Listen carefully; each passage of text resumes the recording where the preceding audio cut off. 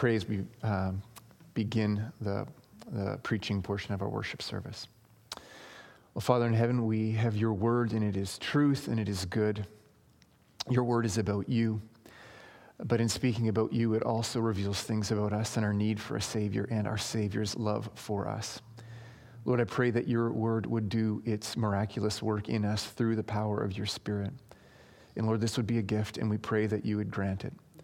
In Jesus' name, amen. Well, as George mentioned, this Lord's Day, this Sunday, we are starting a preaching series on the book of Ruth. And Ruth is one of the most delightful, but it's also one of the most bitter historical stories in the whole of the Bible. It recounts the events in the life of a woman named Naomi, who was moved out of the land of Israel during a time of famine into enemy territory, and then who lost everything that she had. We get to see how the Lord redeems even the life of her dead husband and sons after they died. And we see the Lord's work of redemption and restoration written into the lives of Elimelech, of Naomi and Ruth, and actually even into the people of Israel and some outside of Israel who the Lord graciously adds to his loving and eternal covenant. And why would this matter for us? We too, like Naomi, are in a covenant with the Lord. By faith in Jesus, we are in covenant with God. We are God's covenant people together with Naomi, with Ruth. You and I, we make up the one bride of the Lord. We are in a marriage covenant with him. And we, like Naomi, we have seen a number of the promises which God has made as part of that covenant. We've seen a number of those promises fulfilled. And yet, we live in a world which is sometimes marked by pain, and sometimes marked with laughter. Sometimes marked with feast, and sometimes marked with famine. Sometimes marked with tears of joy, and sometimes marked with tears of laughter, of sorrow. And we've been told of how it'll all work out. We've been assured of this by our Lord. But sometimes it is hard to see how the part of the story that we are currently living in works toward the ending which the Lord has sworn to bring about. So we know that the Lord will return and remove all sin and suffering from the face of the earth, and that we will dwell with him in perfect holiness and joy and satisfying worship, and that it will be just a pure delight in his love. That is how you know the story will end. But now, you face financial struggles. You feel incredibly hurt or betrayed by somebody who you love dearly. You feel like you will never be holy, never be free from the fight against your selfish sin. And you are constantly maybe one event from being overcome by panic. You can hardly imagine living in the sweetness of the end of the story, because the part of the story that you're living in right now is often marked with bitter things. So we will together listen to the Lord himself recount an important story which he worked invisibly in. No miracles, no signs or wonders, to bring about redemption and blessing, not just to Naomi and Ruth and Elimelech, but also to the entirety of his covenant people. Now, I want to be clear, God does not promise to do for you what he did for Naomi or Ruth. He promises that what he did for Naomi and Ruth, it was something that he actually did for you. He brought about the throne of David, the throne which Jesus inherited and reigns over all things for your good. He brought that about, not just for Naomi's good, but for your good. Not only does that, but he promises to do better than what he did for Naomi and Ruth for you. The blessings which he gave to Naomi remind us of the mercy and power and control of history of the Lord to bring about eternal blessings, not simply things like bread and land, but to bring all his people to glory, and end all our lives with fullness of joy for eternity. And so we're going to begin by reading the first 5 verses of the book of Ruth, and then we're going to quickly jump to reading a good portion from the book of Judges, which gives us the setting for the book of Ruth. So if you have your Bibles, we're going to turn to Ruth chapter 1. We're going to read the first 5 verses. Ruth 1. In the days when the judges ruled, there was a famine in the land, and a man of Bethlehem in Judah went to sojourn in the country of Moab. He and his wife and his 2 sons. The name of the man was Elimelech, and the name of his wife Naomi. And the names of his 2 sons were Mahlon and Chilion. They were Ephrathites from Bethlehem in Judah. They went into the country of Moab and remained there. But Elimelech, the husband of Naomi, died, and she was left with her 2 sons. These took Moabite wives. The name of the one was Orpah, and the name of the other Ruth. They lived there about 10 years. And both Mahlon and Chilion died, so that the woman was left without her 2 sons and her husband. And you can see here that the Lord tells us in this passage that this historical account will make more sense. It'll have a richer impact on our hearts if we can get our hearts around the experience of the people of God in the point of their history, of the history of redemption that they were experiencing. And so, because of that, we're going to read a good portion of the historical book of Judges to get a feel for the weight of despair and longing which the people of God, Naomi and her husband, were in. So if you have your Bibles, you're going to turn to Judges chapter 2. Judges chapter 2. We're going to read it in its entirety. Now, the angel of the Lord went up from Gilgal to Bochim, and he said, I have brought you up from Egypt and brought you into the land that I swore to give to your fathers. I said, I will never break my covenant with you, and you shall make no covenant with the inhabitants of this land. You shall break down their altars, but you have not obeyed my voice. What is this you have done? So now I say, I will not drive them out before you, but they shall become thorns in your sides, and their gods shall be a snare to you.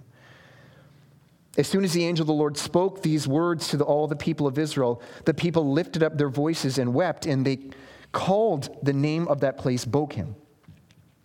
And they sacrificed there to the Lord.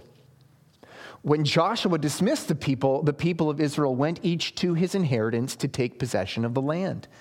And the people served the Lord all the days of Joshua and all the days of the elders who outlived Joshua, who had seen all the great work that the Lord had done for Israel.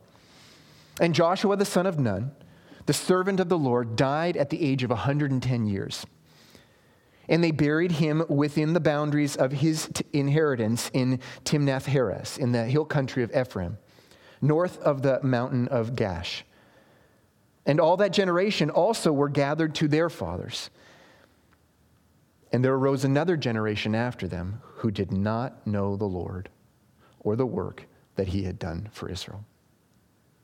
And the people of Israel did what was evil in the sight of the Lord and served the Baals.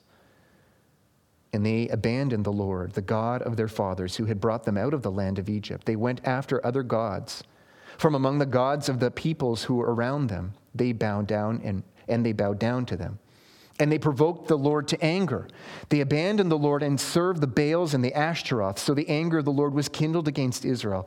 And he gave them over to plunderers who plundered them. And he sold them into the hand of their surrounding enemies, so that they could no longer withstand their enemies. Whenever they marched out, the hand of the Lord was against them for harm, as the Lord had warned and as the Lord had sworn to them. And they were in terrible distress. Then the Lord raised up judges who saved them out of the hand of those who plundered them. Yet they did not listen to their judges, for they whored after the other gods and bowed down to them. They soon turned aside from the way in which their fathers had walked, who had obeyed the commandments of the Lord, and they did not do so. Whenever the Lord raised up judges for them, the Lord was with the judge. And he saved them from the hand of their enemies all the days of the judge. For the Lord was moved to pity by their groaning because of those who afflicted and oppressed them. But whenever the judge died, they turned back and were more corrupt than their fathers, going after other gods, serving them and bowing down to them. They did not drop any of their practices or their stubborn ways. So the anger of the Lord was kindled against Israel, and he said, because this people have transgressed my covenant that I commanded their fathers and have not obeyed my voice, I will no longer drive out before them any of the nations that Joshua left when he died, in order to test Israel by them, whether they will take care to walk in the ways of the Lord as their fathers did or not. So the Lord left those nations, not driving them out quickly, and he did not give them into the hand of Joshua. The first point is this. The inheritance of the Lord was incomplete. And the book of Judges has several major themes. These are kind of structural pieces that help you understand it. And the first one that I want to point out to you is the one of inheritance, this idea of inheritance. And I'm wondering if you caught this over and over, this idea of the land as an inheritance. Specifically, it was the land of Canaan, which would then become the land of Israel. And remember that this land was promised to their forefather, the forefather of the Israelites, Abraham, many hundreds of years earlier. It was the promise that God set out to keep when he raised up Moses to bring the people of Israel out of the land of Egypt, out of the land of slavery and into the land of rest. The land of Israel was to be their inheritance. It was an unearned gift. It was to be a holy place where the covenant people of God could enjoy the presence and love of God. It was a place to enjoy the presence of God. Now, we humans are creatures. We are finite. We're not infinite. We're not creators. We are creatures. And that means that we can be in only one place at a time. It also means that we need a place. We always have to be in a place. It's one thing to have enjoyable things, but it is another thing to have enjoyable things and a place where you can enjoy them. And so you might have received a nice loud drum kit from your cool aunt and uncle. But if mom and dad do not give you a place where you can enjoy this lovely, annoying gift, you cannot enjoy it. So you may have received a lovely mountain bike with the best frame and components and suspension. But if you live in the prairies, you definitely can enjoy that bike, but you would love a place to really enjoy that bike in the mountains. And so the Lord was with the people of Israel while they were in slavery in Egypt, in the land of bondage. He was with them in the wilderness after they left Egypt and they finally had freedom, and they could enjoy his presence there in the wilderness. But the Lord has designed us as creatures to enjoy him and be satisfied in him in any situation. However, he's also designed us to long for a place perfectly suited to enjoy his presence and love. Eden was that for Adam and Eve before they were cast out of God's presence because of their sin. The land of rest, the land of Canaan, which would become the land of Israel, was not as good as Eden, but it was to serve the same purpose for Israel. A place set apart for God's covenant people to enjoy him and worship him and know him and serve him and be satisfied in him and to rest in him. So the Redeemer which God gave to his people, Moses, was a good man, a godly man, but a man whose sin ultimately made the mission given to him by God incomplete. Moses was unable to finish that mission. Moses' life was taken by the Lord before he could lead the people of Israel into the land of rest, and it was specifically because of Moses' sin. So another man was appointed by God, and this was Joshua. Joshua was appointed by the Lord to finish the mission which Moses' sin prevented him from suffering. The Lord appointed another Redeemer to fulfill that promise. And with Joshua, the people of the Lord took the land of Canaan. their inheritance. The Lord fought with them. He fought for them. And sometimes he fought instead of them to give them this land. The people of the Lord were able to see with their eyes this promise being fulfilled to such a point they could say, the Lord has given, past tense, has given us our inheritance. However, by the end of Joshua's life, the land had not been fully taken. Israel had failed to take it. And we're told here in our reading that it was primarily because of their sin. We see that in the days of the book of Judges that they spent so much time and blood fighting each other, worshiping idols, forgetting the Lord. And we see that once the people who had seen the miraculous work of the Lord die off, that the people refused to walk by faith in God. They didn't want to have to take him at his word. The inheritance of the Lord was given to them. They did receive it. They were enjoying it. However, their possession of this inheritance of land of rest, which the Lord had given them, was incomplete. It was an already but not yet. It was mostly because of their adultery against the Lord. And that brings us to our second point. And that is that Israel was adulterous. And we look back in Judges 2, the first 5 verses, and we remember that the people of Israel were the covenant people of the Lord. They were in a marriage covenant with him. Nothing could be greater than this. To belong to the Lord in such a way that he takes responsibility for you.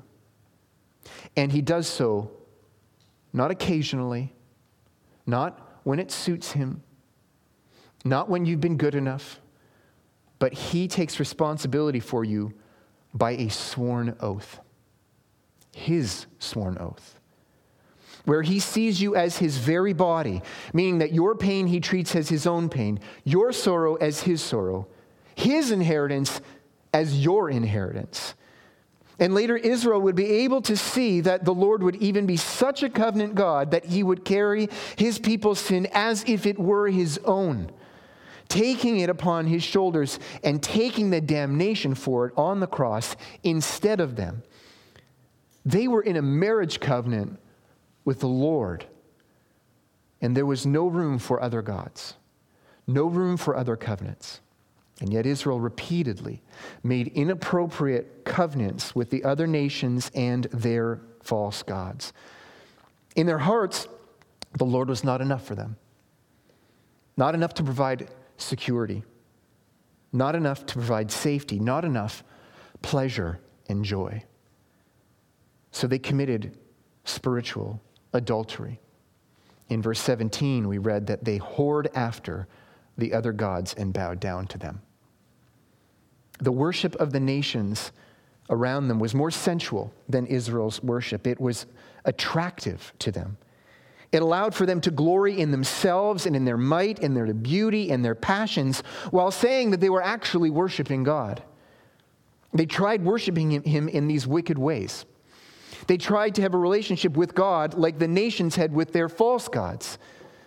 Or simply they just added other gods to the list, which included the Lord. He should be happy. They very rarely outright rejected the Lord as their God. More commonly, they became polytheistic, essentially having multiple lovers. The feeling you would get knowing that your spouse was not faithful to you is a sliver of a sliver of a sliver of a sliver of a sense of how the Lord views idolatry, of his people claiming to belong to him while also serving other gods. God is more holy and more righteous than us. Now, he is patient, but his anger rages against adultery. I'm going to read another portion from the book of Judges to demonstrate this. Judges chapter 10. And we see how this works. In Judges chapter 10, we're going to begin at verse 10. And the people of Israel cried out to the Lord, saying, "We have sinned against you because we have forsaken our God and have served the Baals." And the Lord said to the people of Israel, "Did I not save you from the Egyptians and from the Amorites, from the Ammonites and from the Philistines? The Sidonians also, and the Amalekites and the Maonites oppressed you, and you cried out to me, and I saved you out of their hand. Yet you have forsaken me and served other gods. Therefore I will save you no more. Go and cry out to the gods whom you have chosen. Let them save you in the time of your distress." And the people of Israel said to the Lord, "We have sinned. Do to us whatever seems good to you. Only please deliver us this day." So they put away the foreign gods from among them and served the Lord. And he became impatient over the misery of Israel.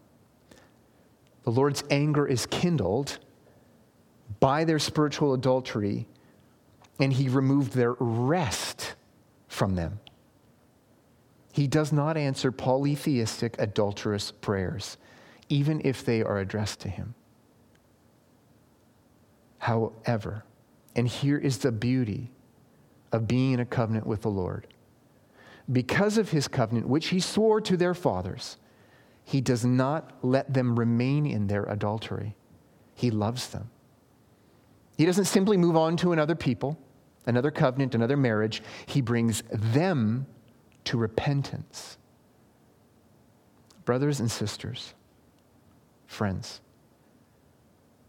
the Lord brings his covenant people to repentance. If the Lord's word and spirit and people do not bring you to repentance, if they cannot bring you to repentance, you are not to be confident that you belong to the Lord and that he is your Redeemer. Not because repentance earns the covenant or earns forgiveness or earns love. No, it's because repentance in you is one of the Lord's covenant promises, which he swore in love to work. He swore to redeem you not only from the punishment of sin, but to redeem you also from the power of sin. He swears to not leave you in it because of his jealous love for his people. His oath of love moves him to bring his people to repentance. And then the most amazing use of the word impatient is now used. The Lord became impatient over the misery of Israel. Of all the things you would want the Lord to be impatient with, is your misery. Though they deserved their suffering, and the Lord caused their suffering to bring them back to him, he could take their misery no longer. He couldn't stand it. And so he brings them rest through redeemers. And that brings us to our third point, which is the Lord repeatedly brought rest. Over and over, this played out in history, in the life and times of this people, the cycle of rebellion, then oppression by other nations, then calling out to God, and then redemption through a judge sent by God. I want you to see and maybe feel this cycle. Turn with me, Judges chapter 3, verse 7. Judges chapter 3, verse 7. And the people of Israel did what was evil in the sight of the Lord. They forgot the Lord their God and served the Baals and Ashtaroth. Therefore, the anger of the Lord was kindled against Israel, and he sold them into the hand of Cushan-Rishathaim, king of Mesopotamia. And the people of Israel served Cushan-Rishathaim 8 years. But when the people of Israel cried out to the Lord raised up a deliverer for the people of Israel who saved them, Othniel, son of Kenaz. Now let's skip back down to verse 11. So the land had rest 40 years. Then Othniel, the son of Kenaz, died.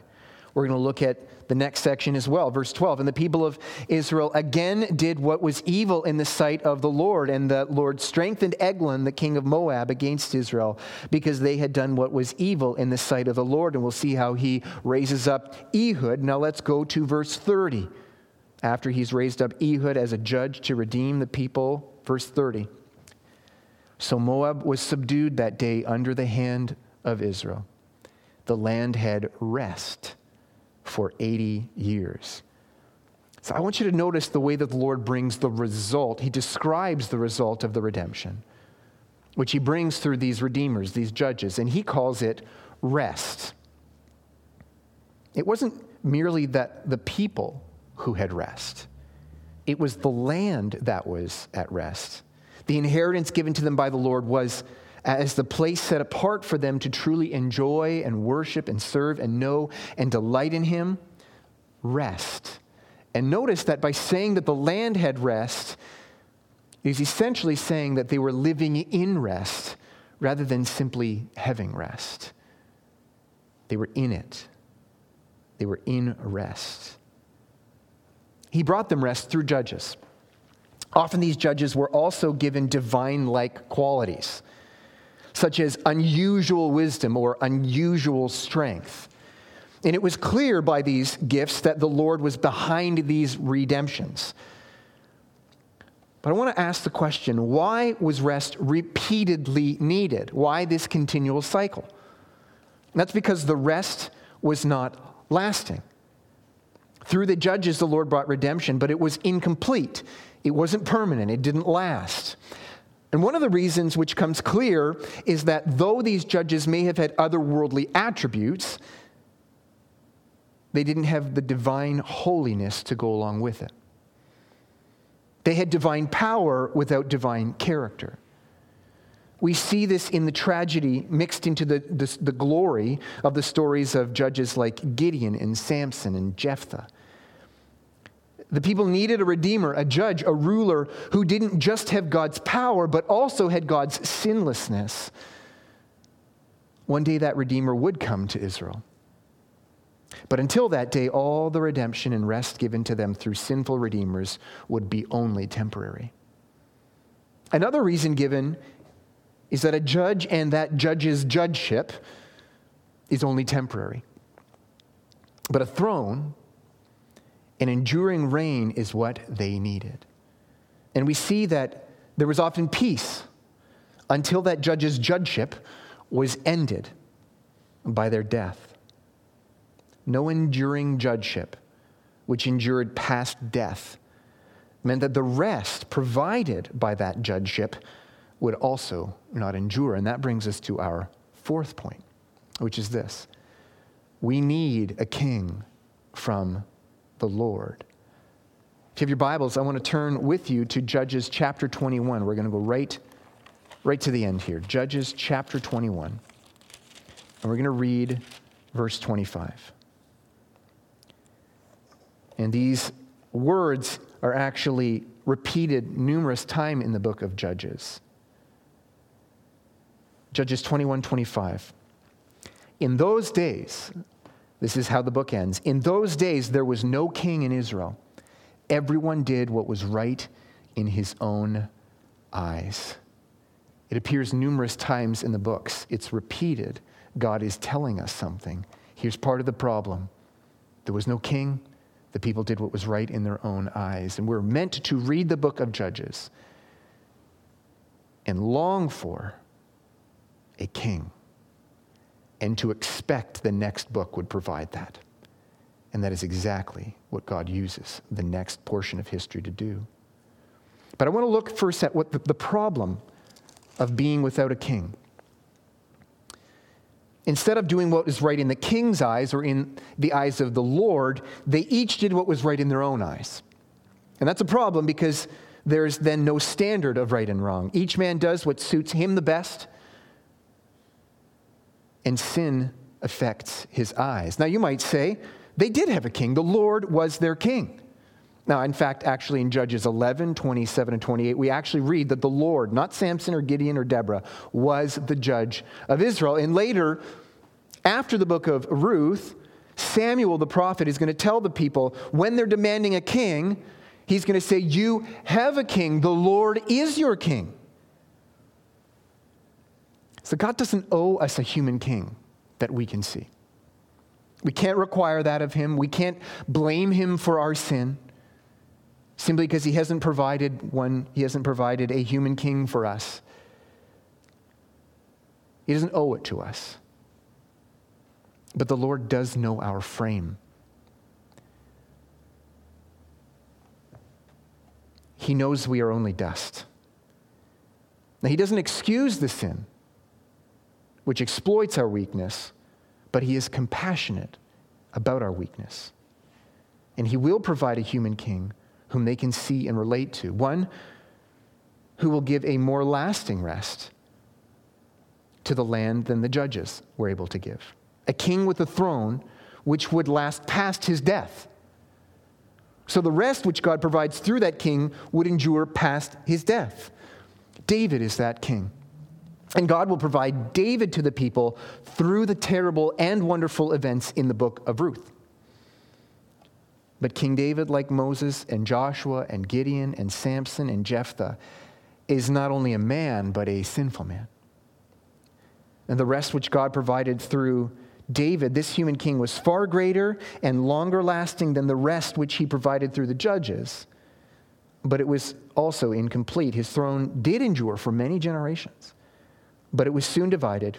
And when it remained and it was passed on as a divided kingdom.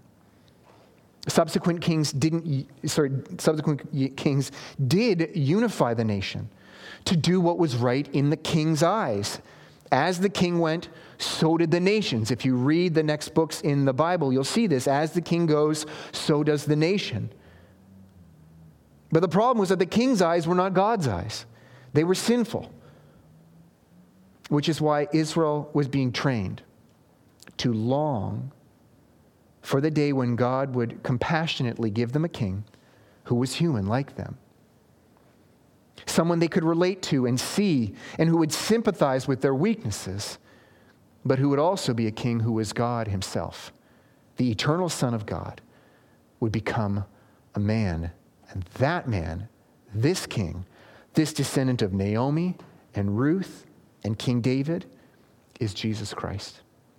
He would be a redeemer who would not merely have divine gifts, but he would have divine character because he was also God. So that this man, being also God, would provide rest which was complete and eternal.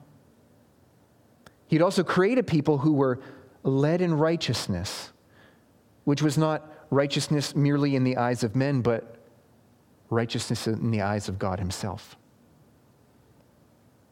And he would not merely set aside their sin and guilt because of his compassion. He wouldn't just merely put it off for a later date, but he himself would bear the sins of his bride as if they were his own sins on the cross, demonstrating an unfathomable covenant love. He would not merely have a throne which endured beyond his death because he successfully bequeathed it to a son, but his throne, his reign, his rest, which he won for his people, would endure past his death because he would rise from the dead on the third day. This is the unity, the bringing all things under the reign of Christ, which George read about in Ephesians 1 today. You naturally do not have rest. Naturally, humans do not have rest. Not the kind of rest that the Bible speaks of. We are slaves of sin and strangers and even enemies to the kingdom of heaven, which is the place truly set apart by God to delight in his love. Outside of a covenant with God is where we naturally begin, guilty because of our sin. And when facing God as a judge, we would be punished eternally because of our sin. But God in his rich love has provided a redeemer for his covenant people, the people whom he is perfectly, lovingly, and affectionately sworn to. The people whose pain he gets impatient with. He can't bear it. He'll allow it only for a time and only if it was for their good. Only if it was to serve the purpose of him keeping that covenant which he has sworn to her. And that covenant is yours. You are added permanently to that covenant if you repent of your sin. If you see it, acknowledge it, and long for God to rid you of it, and if you trust that Jesus died for your sin instead of you and rose from the dead. God becoming man to redeem a sinful people and give them eternal joy and rest in a place where we can enjoy his love perfectly and forever. And so we're meant to read Judges and to know that part of the solution is a king which the Lord will provide. And to turn the page after the book of Judges quickly and read Ruth expecting that he would provide that king in the next portion. And he does just that. We're meant to see that sin enslaves and that God not only forgives his covenant people, but he brings them to repentance for doing what is right in their own eyes. Brothers and sisters, wherever you are doing what is right in your own eyes, repent. Rarely does sin look like, I'm doing something which is wrong, and I know I shouldn't, but I'm going to do it anyways. And more frequently looks like, right in my own eyes. You feel that it is good to do, so God must also feel that way. You want it, so God must also want it. You find reasons why it might be forbidden in the Word of God or even wrong for others to do. But your eyes have found a way to make it okay to do. No concern about whether God is truly okay with watching what you do. Primarily concerned if you are okay with doing that action. Call on the Lord to forgive and to cleanse you and to give you his eyes, his heart. This would be him treating you as a covenant child. He brings his children to repentance. He will not leave them in their sin. And then rest in the good news that our covenant Redeemer is perfectly faithful to his bride, even when she is weak, even when she is sinful. We have a king.